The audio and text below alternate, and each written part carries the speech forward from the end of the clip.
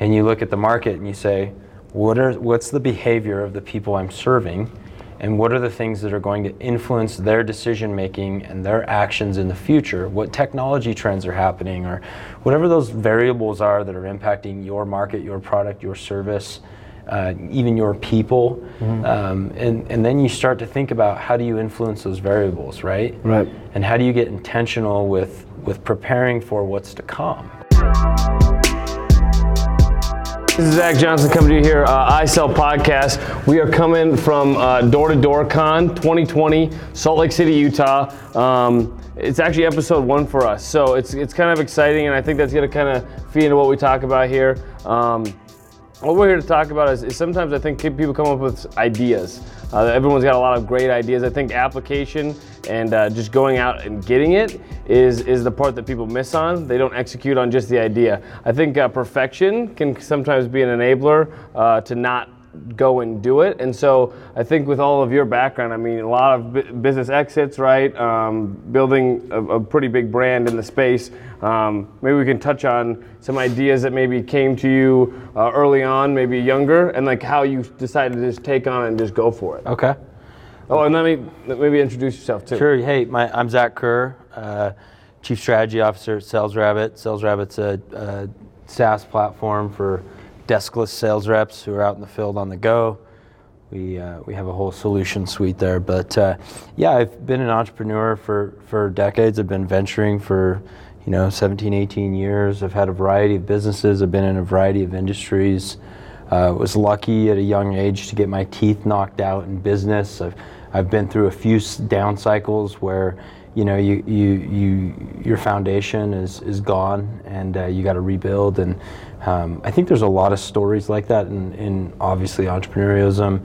Some people overuse those stories to magnetize and attract people because we relate and connect to failure more than we do success as human beings, right? Yeah. And so a lot of times people use those narratives and messages of failure to attract an audience and or connect with people around failure, and then teach a pattern or process for success and growth and how to work through that. Right. And when you're an entrepreneur or a self-led organization, a solopreneur or something, you're constantly interfacing with opposition. You're constantly interfacing with trying to organize elements in your business, in your personal life, and bring them together in a way that allows you to create value inside of a marketplace and then be able to monetize that. And so anyways, I think, entrepreneurial background for me. I've been through some cycles. I've had some wins and some exits and things. And, I feel like I'm just at the beginning stage of my career, which is fun and exciting. And, right. Yeah. So what do you feel like, what was the first thing that you're like, I want to be an entrepreneur? I think that's a really important question because I think some people discover it really early. And some people, I think it becomes a realization like I have to be an entrepreneur. Yeah, or sometimes people just arrive there, right? And it's not intentional.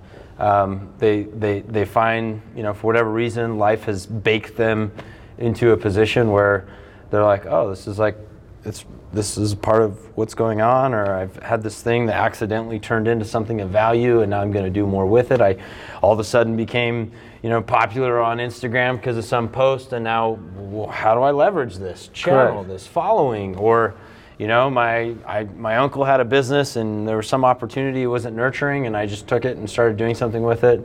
Sometimes the universe just aligns behind you. And was that your experience? Was your uncle's business? I would say that at the core of my being is a desire to be highly intentional and to create. And so that manifests itself in business. Some people have that desire and it manifests through music, through art, through some other form, creative form. For me, it was business, and I love organizing the elements that create a marketplace, that create value. And so I think I was kind of self-led to that. And I've had, just like I said, a variety of ventures and things, some that have failed, some that have been good. What was that first thing though for you with the uncle's business? What was the? No, so I was just using that example. But my first thing was a skateboard shop. When I was 13, I got exposed to a skateboard shop. We built a skateboard park, and I worked for someone at a really young age, and learned entrepreneurial guy, some basic business aspects. And then, selling. So I've done a lot of sales, direct sales, door-to-door sales, selling different products and services. That's a phenomenal education in amongst itself. And then I've done stuff in real estate. I've bounced around, done stuff in diet. I've got a few different businesses today. And so I think what you're asking is like, hey man, how did you get there? What was it that caused you to arrive to a place where you're doing your own business, entrepreneurial stuff?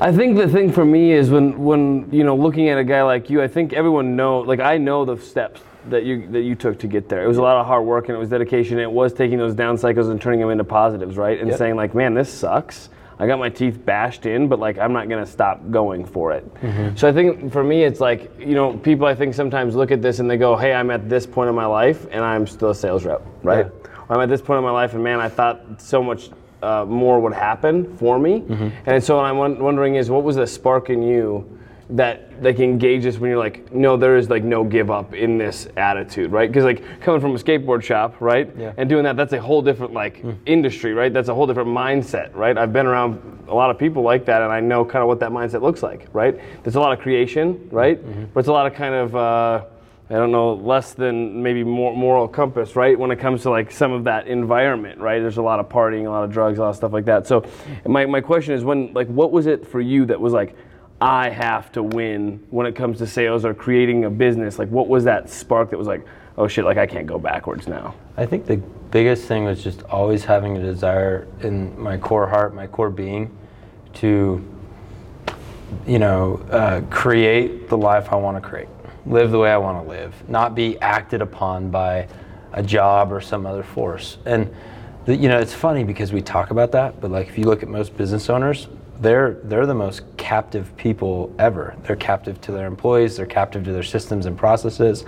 They haven't actually built businesses that enable them to be free. And especially in the home improvement space, you constantly hear this. You go to these seminars, it's oh, you want to work on the business, not in the business. Right. And we hear that all the time. It's so cliche. And it's so that's the desire of most people's hearts. It's you started a business, you're building a business, but you're captive to your business and you can't actually do that much. It's because they didn't actually build systems and processes. Right. And they don't have a culture that allows people to become their very best and grow, and they're not thinking strategically enough in their business. And so they end up doing rudimentary business leadership. Right. And so, to me, I'm that's uninteresting. Right. That's not interesting. It really isn't. It's not. It's cool, you created a job for yourself, right? So how do you move out of that box into the next box where you're a business owner or you're an investor, Well, there really isn't so much of a box term, right? You're kind of floating in the space of create a real creation, right? You can actually strategically look at this and say, hey, I can move this piece, and this piece and actually get a different result or a different outcome, right? Yeah. And especially in the space you're in, I think looking at it's constantly once one thing is out, it's instantly the next thing, right? You're thinking 3-4 moves ahead. And what does that being a strategic officer in that way, how do you maybe take some of those thoughts that come in and decipher how you're gonna take, your path? Because there's so many paths. Yeah, and so when you're thinking about what's happening in my business, what's going to be happening, what's happening in other people's businesses, what's going to be happening in their business, what's happening in my market, what's going to be happening in my market, and you're looking ahead, obviously it allows you to position for what's coming. And so it's no different than science when you create a theory and then you try and prove it, right? Right. And the same thing, you use logic, you use deductive reasoning, and you look at the market and you say, what's the behavior of the people I'm serving, and what are the things that are going to influence their decision making and their actions in the future? What technology trends are happening, or whatever those variables are that are impacting your market, your product, your service, even your people. Mm-hmm. And then you start to think about how do you influence those variables, right? Right. And how do you get intentional with preparing for what's to come?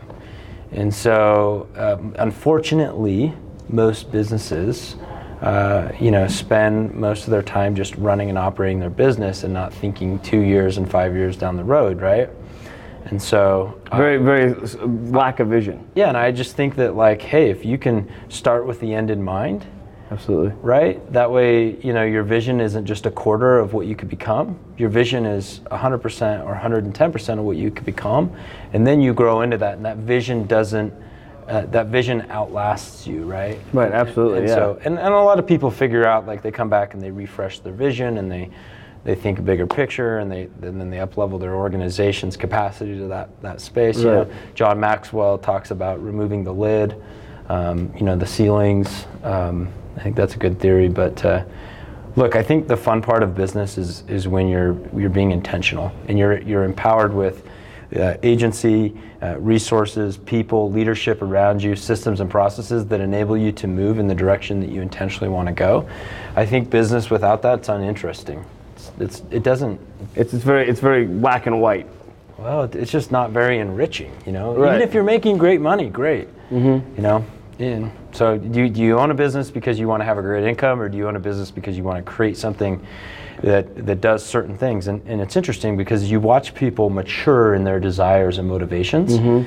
And so, there's plenty of people that are like, I've made the money that I need in my life, and now I'm doing this because I'm cause driven, or I've really started to care about this certain community, and so I'm going to use my business as a platform to grow resources to serve this initiative or objective or mission that personally I care about, my spouse and I care about, and so I think that's the fun part of business, is when it enables you to be more intentional with a bigger stewardship and more resources. True enrichment as an individual. through business. I mean, right? I mean, that's exactly what it is. Yeah, and if you look at the millennial generation, right, they want meaningful work. They don't want to go in and do, They want a mission. Yeah, they want a mission. They want cause. They want purpose, and you can create that with any business, with any product, with any industry. It's injecting it with narratives and reasoning and purposes and values. What's our why? But what's our why? And you have to act on the hard stuff. You can't just say it. You've got to live it, breathe it, and do it. And so if if one of the core aspects of your company is to support a certain nonprofit foundation and do certain good things in your community, and that's a driving purpose. That's one of the narratives that causes your millennial workforce to attach to and be driven. Really rally behind that. Yes. It's amazing what that vision becomes for those people, right? It's like we in our business, we donate just a very small amount from each project to charity, and I was like, hey, I really want you guys to be engaged in deciding what charity it is for the year, and to watch the engagement is, oh my gosh, I could sell this so much, and all of a sudden it came away from the actual sale of what we're selling. Yep. To I can't wait to sell this charity we're donating to. Yep. And that engagement is so, it's like a light bulb. You see it and you're like, wow, that really just $100 from that project turned your whole job into something so much bigger than yourself. Yep. I think everyone is trying to find that, what is your calling that's bigger than you? And people are so good. People are intrinsically amazing. Right. And when you give them something that is purposeful, right, they do more with that than, hey, do this specific job or role. And they go so much farther. They go so much farther. They do it so much better. It just, you draw out the core, powers of their being. And, I believe this. I believe that people are the real asset in life. It's not things, it's not homes, it's not cars, it's not material things. None of those things have value if there aren't people in the picture to enjoy them. And so when you understand that people are the true asset, you begin to think differently as an entrepreneur, as a business owner, as a colleague, as an employee, as a team member, as a neighbor, as a spouse, as a father, as a husband, wife. I mean, you just look at the world differently because your perspective is correct now. And you begin to treat people differently, and you begin to try and enrich all your exchanges with people in a different way, with more value. And so, we live in a society today that puts the focus on us as individuals. And if we can reverse that, of course, and put the focus on other people and serve people, then we can create value for them, and we can create greater meaning, greater purpose in our everyday interactions. And businesses that will sustain and have continuity and growth in them are businesses that figure out how to inject meaning and purpose for their team and for their customers. And I think, of course, you have to couple that with a successful, business model. Right, absolutely, yeah. But yeah, so I think we live in a really exciting time in business. I think we live in a time where there's a lot of transitioning happening around how we view work. as people. And so I think we should be paying attention to that and figuring out how to create meaningful work for people. I love that. I love the thought image of the mansion, the car, and all this stuff, and if the people are just non-existent. I mean, what a picture, right? That it means nothing. Yeah. It means absolutely nothing. The people are really the value in the whole picture of life. It's a really powerful image. So we were talking last night about your employees and the retention and the success you're having with pretty a small organization, right? And that would have to be accredited, I'd say, to culture. We're known for having a good team member culture at our company. Like any organization, we have attrition and we lose employees, right? People are in a mission in life and they're constantly increasing and wanting to go do other things. We have people who come into our company and work there for 2 years and move on and go do other things. Happy for them too. Exactly, and you have to change your attitude about that, right? Like people just don't hold jobs and careers as long as they used to. And so I think that there's still this remnant thinking of do everything you can to keep your people in your company as long as possible. Right. And certainly that's a great value, right? But there's also an aspect of saying people just don't work in roles as long. And so how do we build a model around that allows for fluidity and allows people to come in and go out and come back? Because we see that. There's a lot more value there too, isn't there? It's a whole different way of thinking. They can come out, learn something, come back to the business and be maybe a 10-time better employee than they were when they left. We see that. We see that happen. I mean, we have a people first, business second culture. And, immature entrepreneurs put business first and people second. Right. Advanced entrepreneurs and business owners understand that people are where all the value starts, and people then create products, people then create services, and people then manage and exercise management and leadership over those products and services to ensure that they're being properly used in the marketplaces by the people that are buying them and consuming them. And so at the end of the day, people always hold the value, People are where your value is. And so how do you build a business culture, and what do you do to encourage those people to have an experience every day at work? I love that. We're such an experience-driven people now.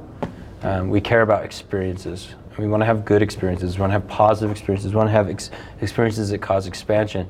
Sometimes we hunger and crave for experiences that make us vulnerable, that make us grow, that make us do things we wouldn't do on our own. And as a company, you have so much opportunity to bring so much value to your team by taking them on adventures and experiences that bring them together or help their human life value increase and grow.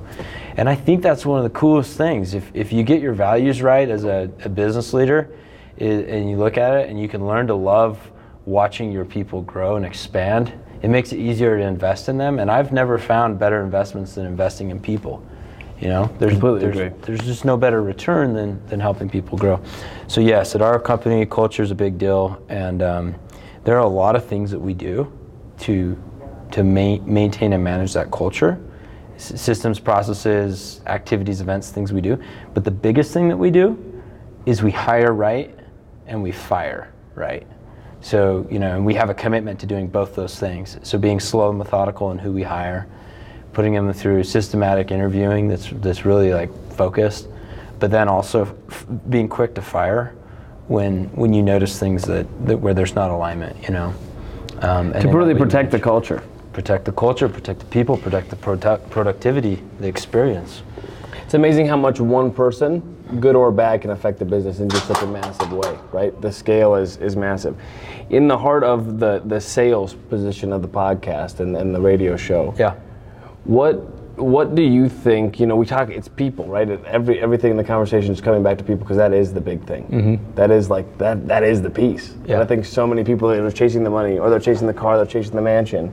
They're not chasing the amazing people that they can surround themselves with, right? They can really help up-level people.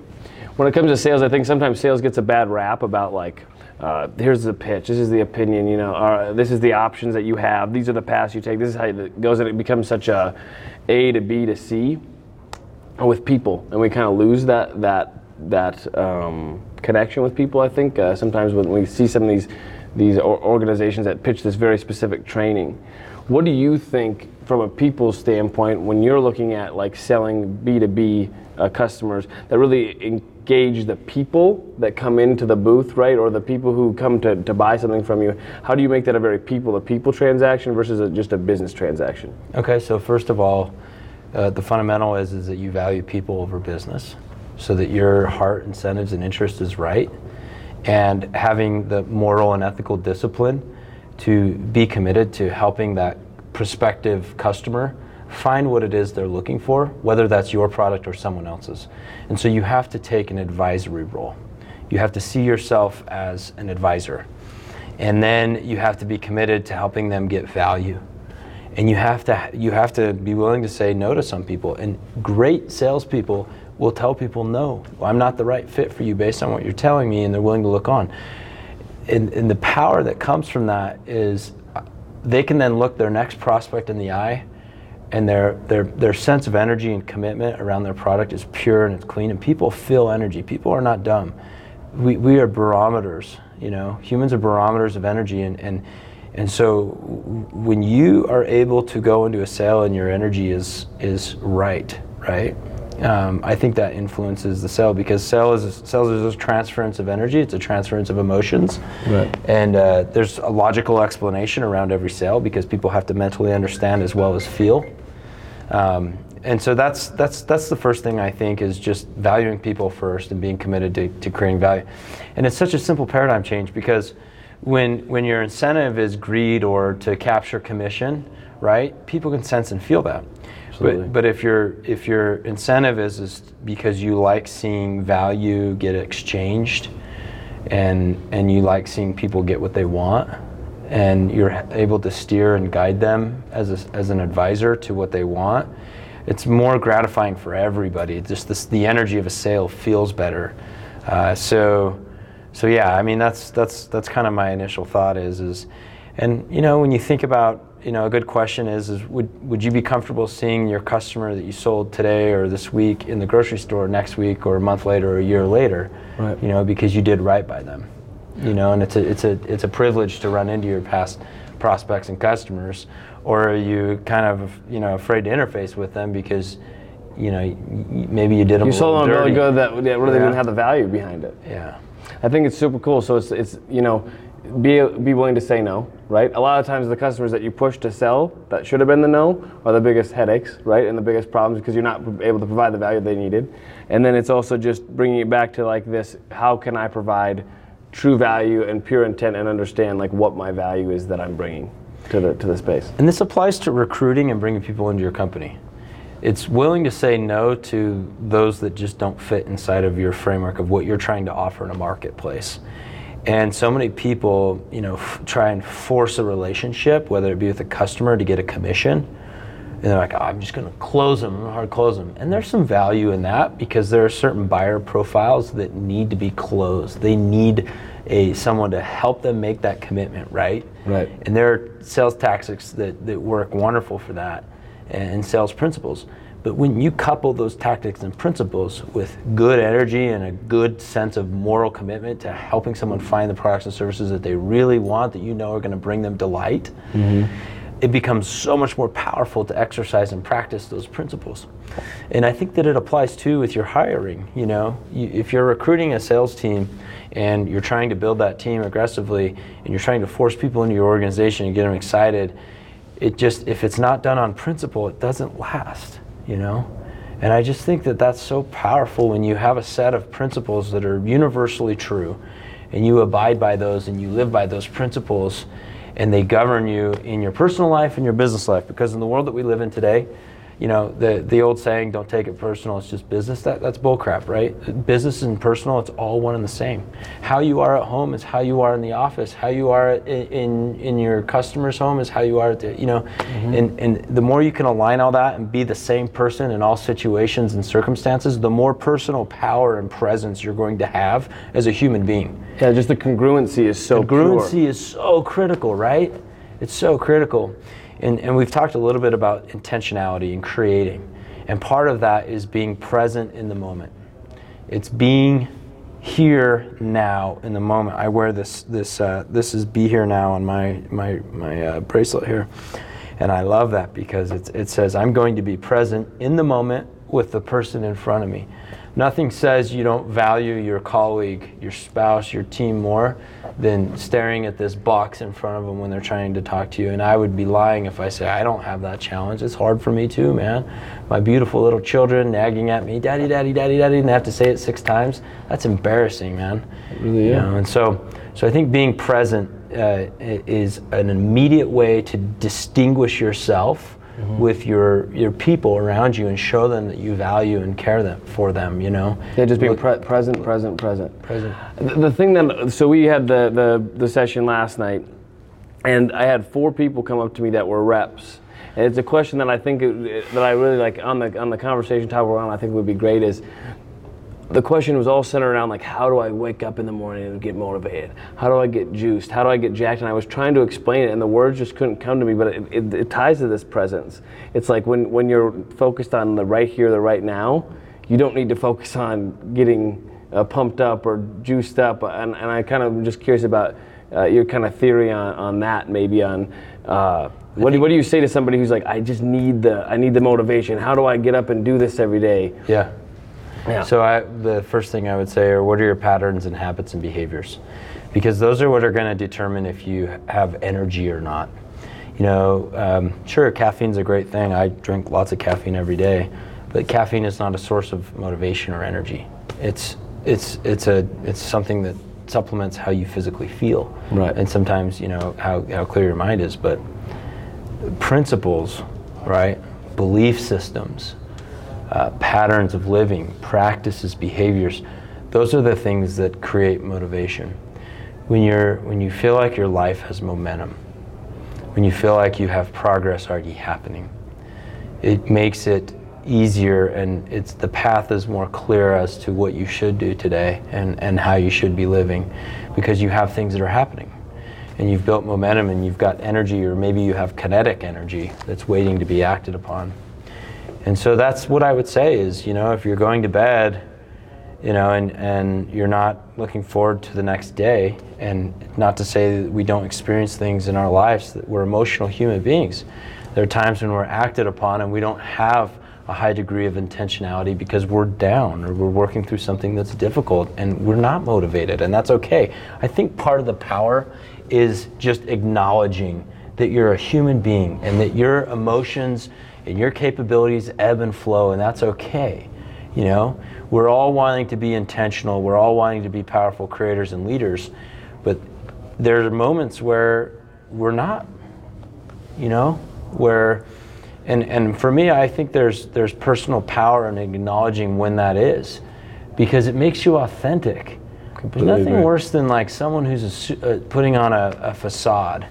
You know, I don't want to be connected with that person. I want to be around people that are themselves. They are who they are in all situations and circumstances, and they have a sense of honesty in their being and presence.